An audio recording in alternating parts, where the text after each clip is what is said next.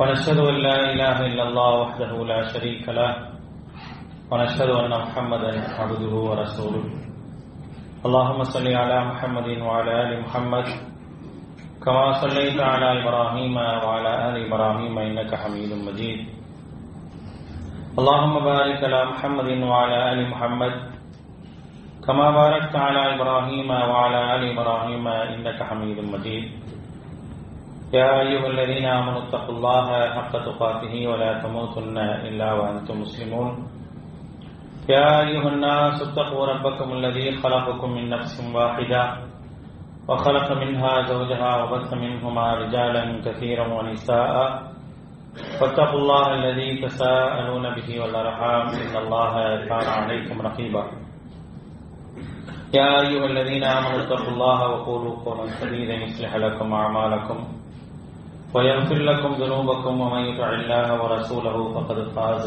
فوزا عظيما أما بعد فإن أصدق الحديث كتاب الله وخير الهدي هدي محمد صلى الله عليه وسلم وشر الأمور محدثاتها وكل محدثة بدعة وكل بدعة ضلالة وكل ضلالة في النار فقال الله تعالى في القرآن العظيم أعوذ بالله من الشيطان الرجيم بسم الله الرحمن الرحيم ذلك ولو يشاء الله لانتصر منهم ولكن ليبلو بعضكم ببعض والذين قتلوا في سبيل الله فلن يضل أعمالهم سيهديهم ويصلح بالهم رب اشرح لي صدري ويسر لي أمري واحلل عقدة من لساني يفقهوا قولي அளவற்ற அருளாளனும் நிகரற்ற பேரன்புடையவனுமாகிய எல்லாம் வல்ல அல்லாஹ்வின் திருப்பெயர் போற்றி அவருடைய சாந்தியும் அருளும்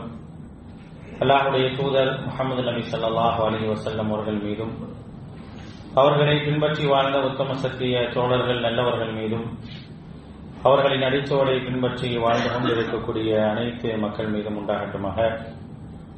அன்பானவர்களே, அல்லாஹ்வினுடைய மாபெரும் கருணையினால் நாம் எல்லாம் இந்த ஜும்மா தினத்திலே அல்லாஹ்வுடைய வீட்டிலே ஒன்று கூடியிருக்கின்றோம்.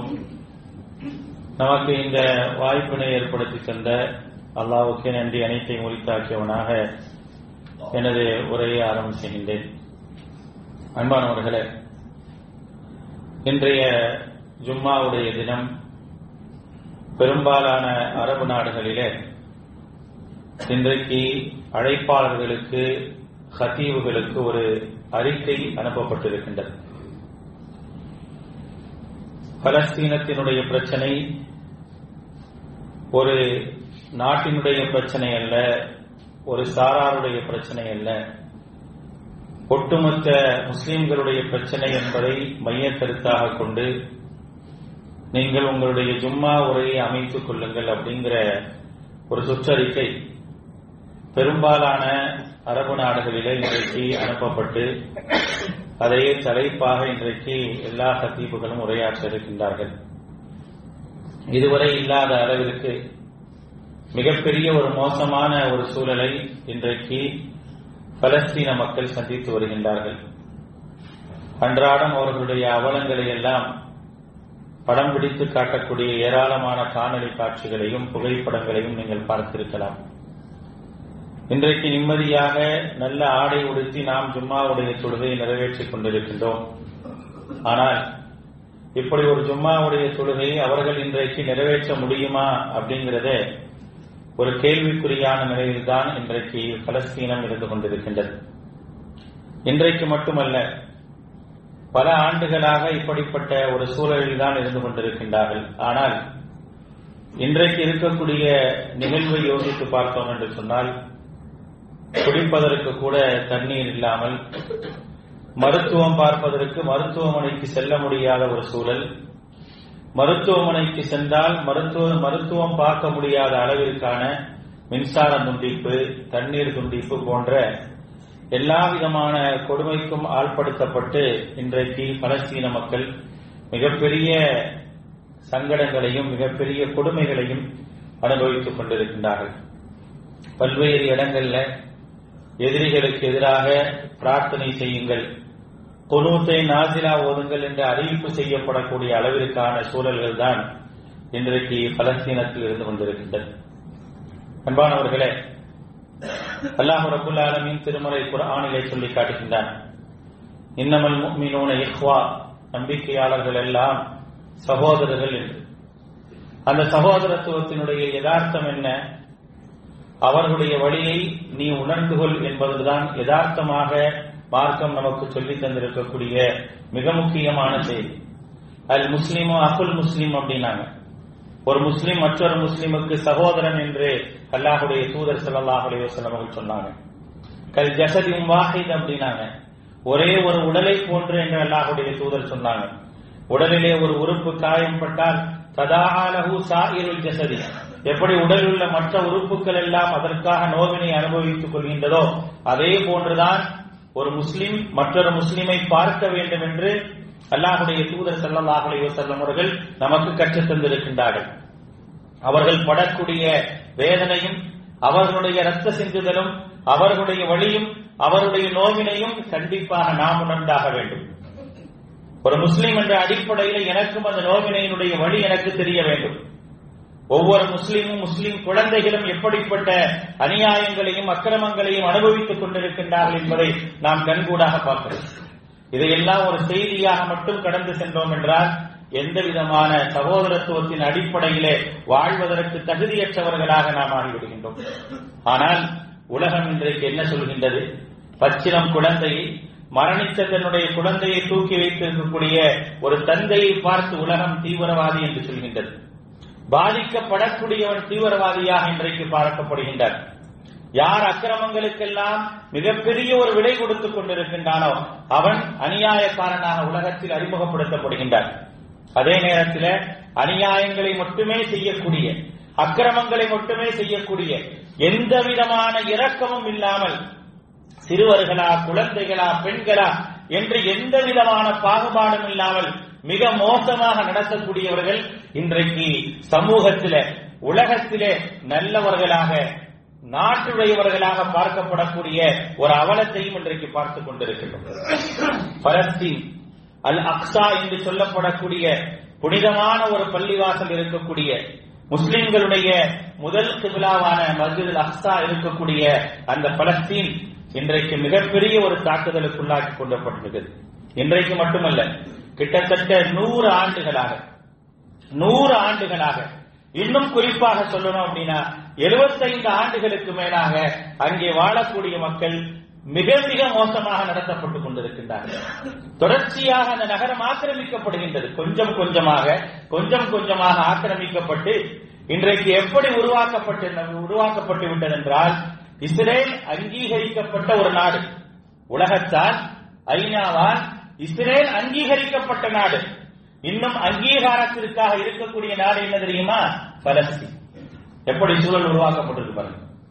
நாடே இல்லாதவன் ஊருக்குள்ள அலைஞ்சு எங்களுக்கு கொஞ்சோன்னு அடைக்கலம் கொடுங்க, நாங்க வாழ்ந்துக்கிறோம் அப்படின்னு சொல்லி கொஞ்சம் கொஞ்சமாக உள்ளே வந்து அதற்கு மேற்கத்திய நாடுகள் எல்லாம் உறுதுணை புரிந்து இன்றைக்கு இருக்கக்கூடிய ஐநா மன்றம் வரைக்கும் எல்லா விதமான உறுதுணையும் புரிந்து கொஞ்சம் கொஞ்சமாக உள்ளே வந்து 1947 இஸ்ரேல் என்ற ஒரு நாடு உருவாக்கப்பட வேண்டும், யூதர்களுக்கென்று ஒரு நாடு உருவாக்கப்பட்டே ஆக வேண்டும் என்று தீர்மானத்தை போட்டு அதை பிரிட்டனுடைய கையிலே கொடுத்து எல்லா விதமான நாச வேலையும் செய்து கொஞ்சம் கொஞ்சமாக நாடற்றவர்களுக்கு இரக்கம் காட்டி அடைக்கலம் கொடுத்ததனுடைய விளைவாக இன்றைக்கு ஒட்டுமொத்தமாக அந்த நாடு அபகரிக்கப்பட்டு விட்டது.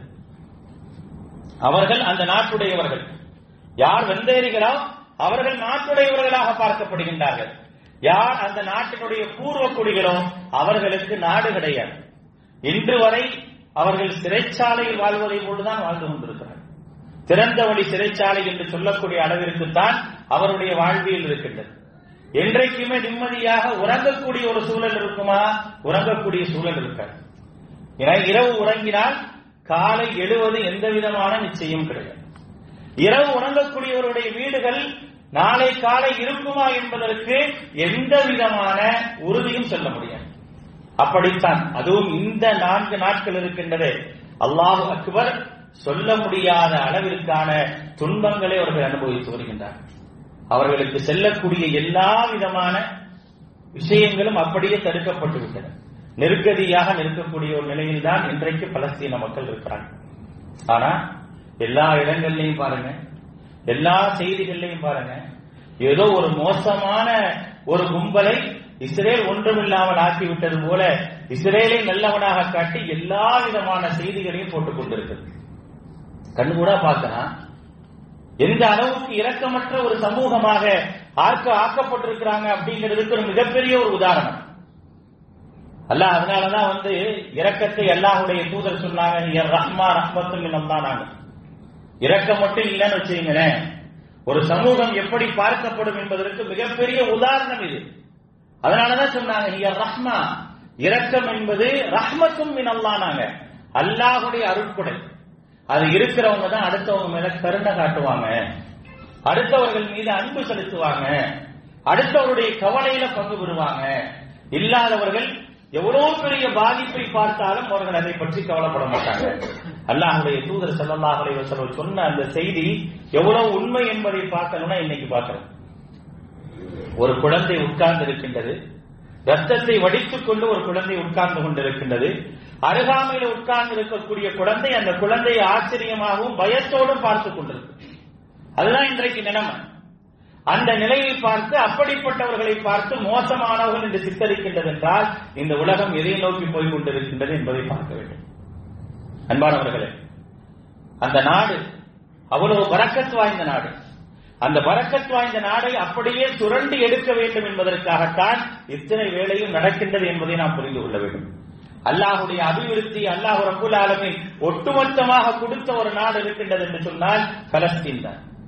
அந்த பலஸ்தீனை ஆக்கிரமிக்க வேண்டும் என்ற ஒரே ஒரு தீய நோக்கத்தில் தான் கொஞ்சம் கொஞ்சமாக உள்ள போய் அவங்கள்ட்ட இருக்கக்கூடிய பொருளாதார பிரச்சனைகளை வைத்து அவர்களை அப்படியே அடிமையாக்கி இன்றைக்கு ஒன்றுமில்லாமல் ஆக்கிவிட்டார்கள்.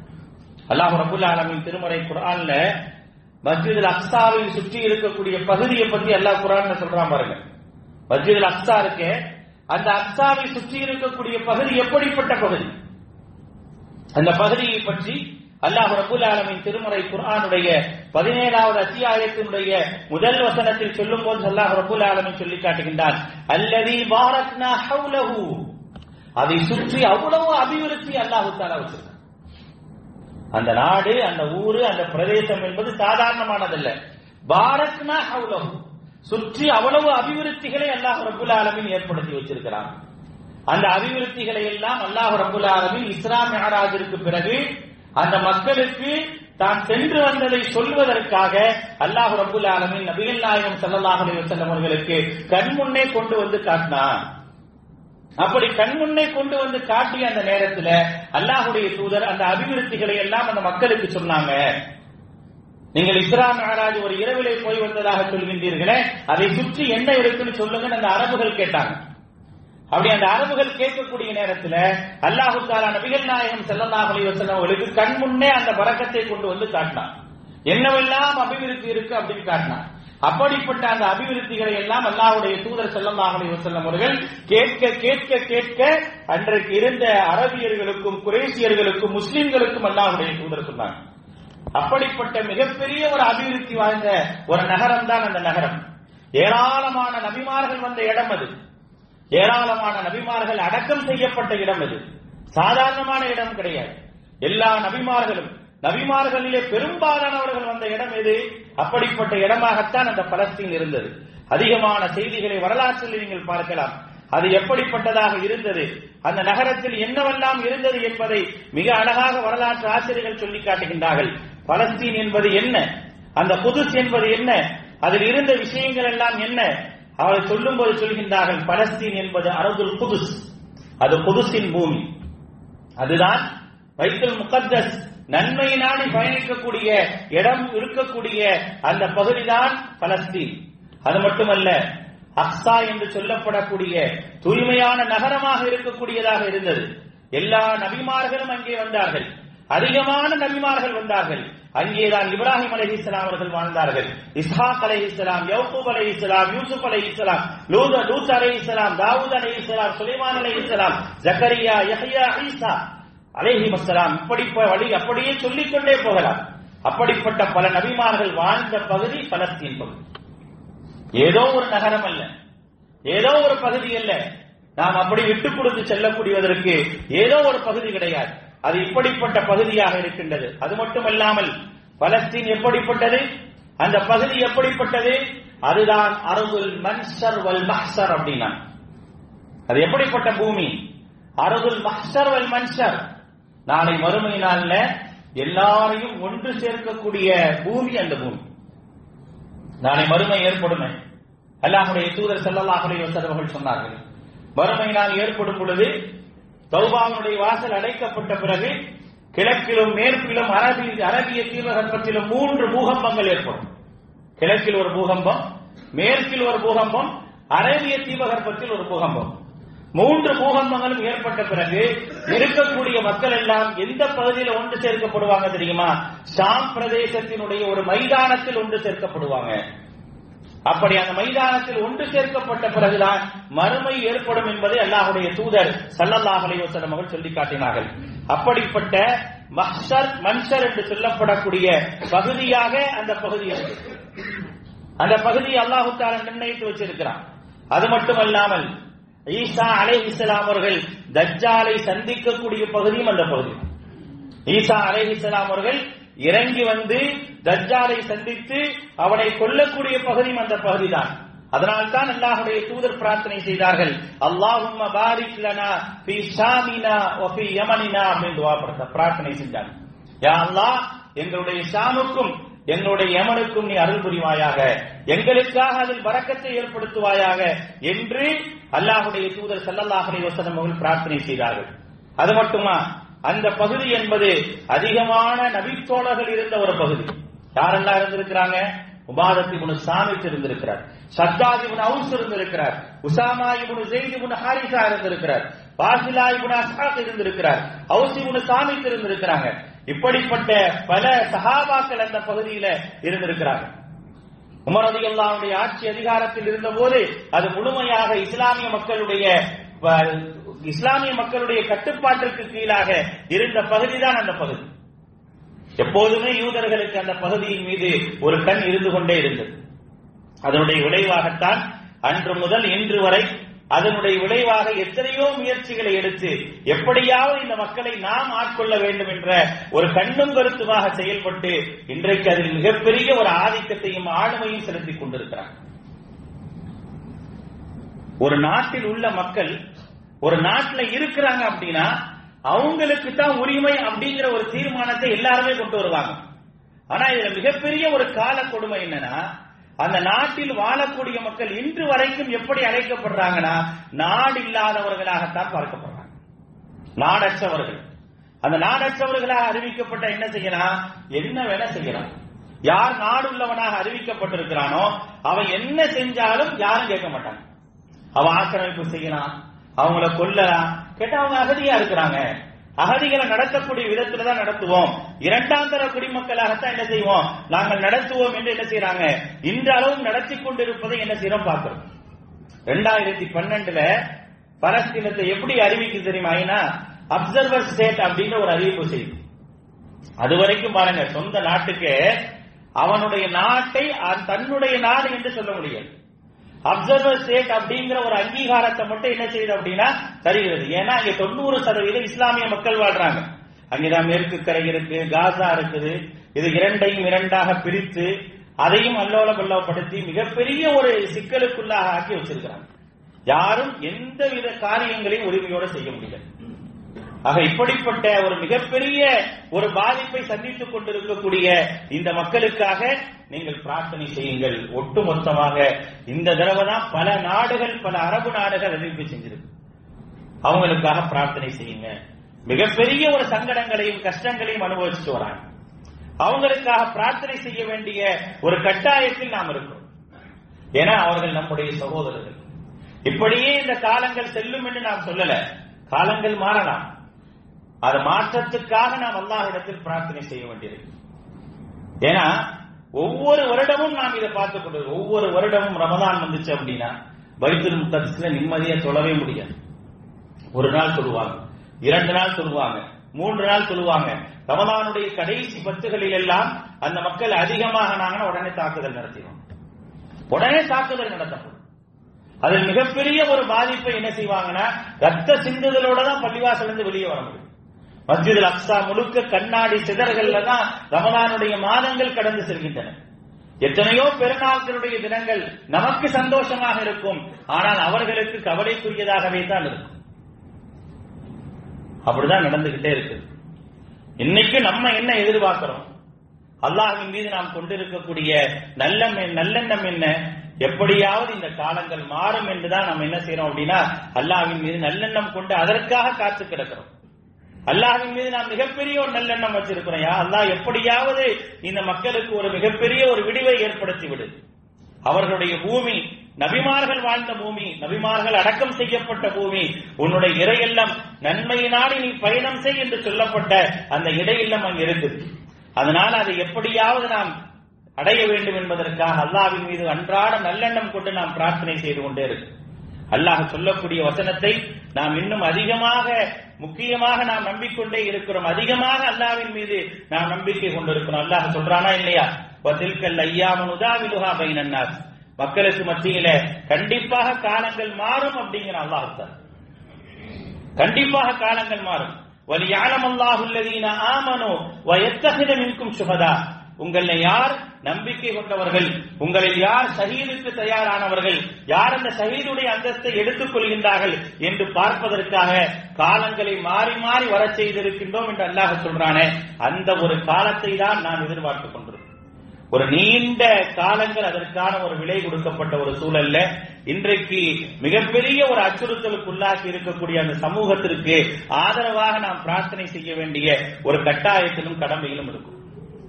அல்லாஹ் ரப்பல் ஆலமீன் திருமறை குர்ஆனுடைய 47வது அத்தியாயம் சூரத்து முஹம்மதுல அல்லாஹ் ரப்பல் ஆலமீன் சொல்லி காட்டுகின்றார். திருமறை குர்ஆன்ல சொல்லும்போது ذلك ولو يشاء الله لو يشاء الله لانتصر منهم, இப்படித்தான் அல்லாஹ்வுடைய நியதி என்பது இருக்குது. அல்லாஹ் நாடினான் என்றால் எந்த விதமான போர் உபகரணங்களும் இன்றி அவரிடத்தில் வழங்கி இருப்பான். அல்லாஹ் குர்ஆன்ல சொல்றான். இஸ்லாம் பெறக்கூடிய வெற்றி என்பது எப்படி இருக்கு அப்படின்னா, பல கட்டங்கள்ல போருடன் கூடிய வெற்றியைத்தான் என்ன செய்யுது அப்படின்னா இஸ்லாம் பெறுகின்றது. அப்ப அல்லாஹ் என்ன சொல்றான்? ذلك, இப்படித்தான் அல்லாஹ்வுடைய நியதி என்பது இருக்குது. அல்லாஹ் நாடினான் என்றால் அவன் என்ன செய்வான்? இது அல்லாஹ்வுடைய கட்டளை. நீங்க இப்படி போர் செஞ்சுதான் உங்களுடைய இடத்தையும் உங்களுடைய நாட்டையும் என்ன செய்யணும், நீங்கள் கைப்பற்றிக் கொள்ள வேண்டும் என்று அல்லாஹ்வுடைய கட்டளை. வலவ் யஷா அல்லாஹ், அல்லாஹ் தஆலா நாடி இருந்தான்னா போரே இல்லாம அவர்களுக்கு என்ன செஞ்சிருப்பான்? லந்தசரம் என்னும் அவர்களுக்கு வெற்றியை கொடுத்திருப்பான், எதிரிகளை பழி வாங்கி இருப்பான். வலாக்கில் யபுலுவ பஅதுக்கும் பிபஅத், இருந்தாலும் உங்களில் சிலரை கொண்டு சோதிக்கிறான் அல்லாஹ் தஆலா. உங்களில் சிலரை கொண்டு சோதிக்கின்றான் அப்படின்னு சொல்லிட்டு அல்லாஹ் தஆலா இறுதியாக சொல்றான், வல்லதீன குத்திலு ஃபீ சபீலில்லாஹ், எவர்கள் அல்லாஹ்வுடைய பாதையிலே கொல்லப்படுகின்றார்களோ பல யுதில்ல அமாலஹும், அவருடைய எந்த ஒரு செயலும் வீணாகி போகாது. இன்னைக்கு அந்த மக்கள் அந்த நம்பிக்கை கொண்டிருக்கிறாங்க. அந்த மக்கள் அந்த நம்பிக்கை இல்லாதவர்கள் எல்லாம் கிடையாது. அவங்க அந்த நம்பிக்கையில ரொம்ப உறுதியாக இருக்கிறாங்க. நாம் இந்த பூமியில் கொல்லப்பட்டால் நாம் ஷஹீதாக்கப்படுவோம் அப்படிங்கிற அந்த எண்ணத்தில் மிக உறுதியாக அவர்கள் இருந்து கொண்டிருக்கிறாங்க. அப்ப அதற்கான ஒரு வாய்ப்பையும் அல்லாஹ் ரப்பல் ஆலமீன் இதன் மூலமாக தருவான். இப்படித்தான் ஒரு வெற்றியை நோக்கி பயணிக்க வேண்டி இருக்கின்றது என்று அல்லாஹ்வுடைய நியதி இருப்பதின் காரணமாக அந்த நியதியினுடைய முடிவு என்பது சரியாக இருக்கும் என்ற ஒரு நம்பிக்கையில் தான் இன்றைக்கு நாம் இருந்து கொண்டிருக்கிறோம். அல்லாஹ் தஆலா மேலும் சொல்லும் போது சொல்றான், சயஹ்தீஹும் வ யுஸ்லிஹு பாலஹும், அல்லாஹ் தஆலா அவர்களை நேர்வழியில் செலுத்துவான், இன்னும் அவர்களுடைய நிலைமையும் சீர்படுத்துவாங்க. இன்னைக்கு அவங்க சிரமப்படுறாங்க. இது ஒரு நீண்ட போராட்டமாகவே இருக்கும். ஆனால் அந்த போராட்டத்திற்கு பிறகு அல்லாஹ் ரப்பல் ஆலமீன் நிச்சயமாக அவருடைய நிலைமையை சீர்படுத்துவான். வயுதுகிலுஹுல் ஜன்னத அரஃபஹா லஹும், மேலும் அவர்களுக்கு அறிவித்திருக்கக்கூடிய சொர்க்கத்தில் அல்லாஹ் ரப்பல் ஆலமீன் அவர்களை பிரவேசிக்க செய்வான்.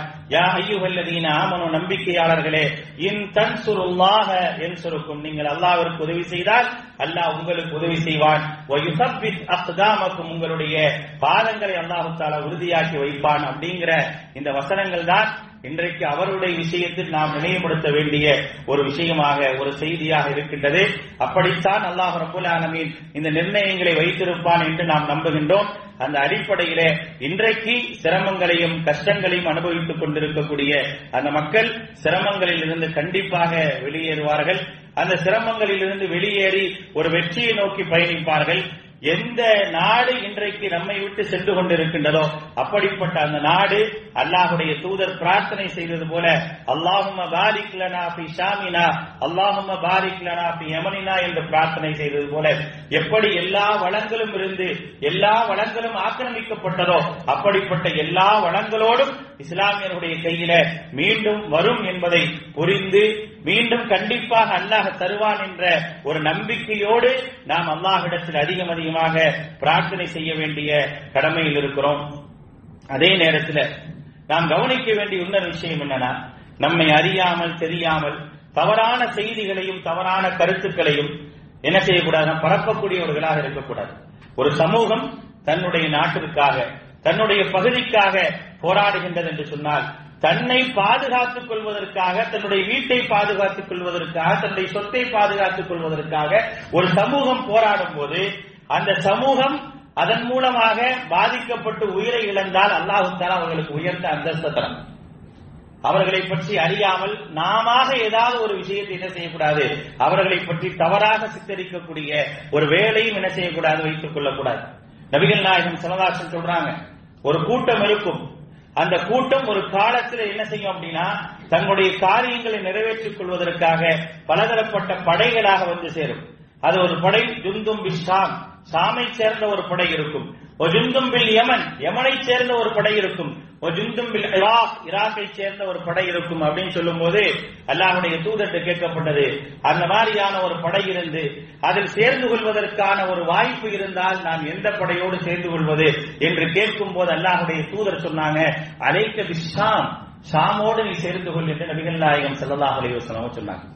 இப்ப அந்த நாட்டிற்கு சென்று நாம் அவர்களோடு போரிடக்கூடியவர்களாக இல்லை, மாறாக அந்த நாட்டை பற்றி நாம் அறிகின்றோம், அவருடைய துன்பங்களை அறிகின்றோம், அதிலாவது நாம் என்ன செய்யணும் அப்படின்னா சேர்ந்து இருக்க வேண்டும் என்பதை நாம் புரிந்து கொள்ள வேண்டும். மேலும் அல்லாஹ்வுடைய தூதர் சொல்றாங்க, இதா ஃபஸத அஹ்லு ஷாம், ஷாம் வாசிகள் மிகப்பெரிய கஷ்டத்திற்குள்ளாக்கப்பட்டால் ஃபலா கைர ஃபீக்கும், அதில் உங்களுக்கு நன்மை இல்லை அப்படிங்கிறாங்க அல்லாஹ்வுடைய தூதர். நபிகள் நாயகம் ஸல்லல்லாஹு அலைஹி வஸல்லம் சொல்றாங்க, இதா ஃபஸத அஹ்லு ஷாம், ஷாம் வாசிகள் மிகப்பெரிய சோதனைக்குள்ளாக்கப்படுகின்றார்கள், துன்பத்திற்குள்ளாக்கப்படுகின்றார்கள் என்றால் ஃபலா கைர ஃபீக்கும், அதில் உங்களுக்கு நன்மை இல்லை அப்படிங்கிறாங்க அல்லாஹ்வுடைய தூதர். அது மட்டுமல்லாமல் லா தஸாலு தாயிஃபத்தும் மின் உம்மத்தி மன்சூரின், என்னுடைய உம்மத்தில ஒரு கூட்டத்திற்கு அல்லாஹ்வுடைய உதவி இருந்து கொண்டே இருக்கும், அல்லாஹ்வுடைய உதவி இருந்து கொண்டே இருக்கும், அவர்கள் போராடிக் கொண்டே இருப்பாங்க. லா யதுர்ருஹும் மன் ஹதலஹும் ஹத்தா தக்முஸ் ஸாஅ, யாரெல்லாம் அவர்களுக்கு தீங்கிழைக்கின்றார்களோ அவர்கள் எக்காலம் தப்பித்து விட முடியாதுங்கிறார். யார் தீங்கிழைக்கின்றார்களோ அவர்களுக்கு யார் மோசடி செய்கின்றார்களோ அவர்கள் தப்பித்து விடவே முடியாது. ஆனால் மறுமை நாள் வரை ஒரு கூட்டம் இந்த மார்க்கத்தை நிலைநிறுத்துவதற்காக தங்களுடைய காரியங்களுக்காக போராடிக்கொண்டே இருப்பார்கள் என்பதையும் என்ன செய்யறாங்க அல்லாஹ்வுடைய தூதர் ஸல்லல்லாஹு அலைஹி வஸல்லம் சொல்றாங்க. இந்த மாதிரியான சூழல்ல நாம் அவர்களோடு நிற்க வேண்டும், அவர்களுக்காக பிரார்த்தனை செய்ய வேண்டும். நம்முடைய சகோதரர்கள் அல்லாஹ்வுடைய மார்க்கத்தை ஏற்றுக்கொண்டவர்கள், அல்லாஹ் என்ற உச்சரிப்போடு தங்களுக்கான போராட்டத்தை நடத்தி கொண்டிருப்பவர்கள், அவர்களுக்காக நாம் குறைந்த அளவு பிரார்த்தனை செய்யக்கூடியவர்களாக, அவர்களை பற்றி அறியாமல் தெரியாமல் குறையாக பேசுவதை விட்டுவிட்டு அவர்களுக்காக பிரார்த்தனை செய்து அவர்களுடைய பாதங்களை அல்லாஹ் தஆலா சிறப்படுத்த சொல்லி அவர்களுக்கு எதிரானவர்கள் எந்தெந்த அக்கிரமங்களை எல்லாம் செய்து கொண்டிருக்கின்றார்களோ அந்த அக்கிரமங்களில் இருந்து அல்லாஹ் ரப்பல் ஆலமீன் அந்த மக்களை காப்பாற்ற வேண்டும். அதற்கு அதிகமாக பிரார்த்தனை செய்ய முஸ்லிம் என்ற ரீதியில, இறை நம்பிக்கையாளர் என்ற ரீதியில நம் மீது கட்டாய கடமை. அந்த கடமையை நிறைவேற்றக்கூடியவர்களாக நாம் இருப்போம். எல்லாம் அல்லாஹ் யாரெல்லாம் பாதிக்கப்படுகின்றார்களோ அப்படிப்பட்ட பாதிக்கப்பட்டவர்களுடைய பிரார்த்தனையை ஏற்றுக்கொள்கின்றேன். எந்த திரையும் இல்லை, லைஸ பைனஹு பைனல்லாஹி ஹிஜாப், அந்த பிரார்த்தனைக்கும் அல்லாஹ்வுக்கும் மத்தியில் எந்த திரையும் இல்லை என்று அல்லாஹ் சொல்கின்றானே, அப்படி திரை இல்லாமல் நேரடியாக அல்லாஹ் தஆலா அந்த பிரார்த்தனை ஏற்றுக்கொண்டு அவர்களுக்கு மிகப்பெரிய ஒரு பேருதவி செய்வானாக. வ ஆகிரு தஅவானா அல்ஹம்துலில்லாஹி ரப்பில் ஆலமீன்.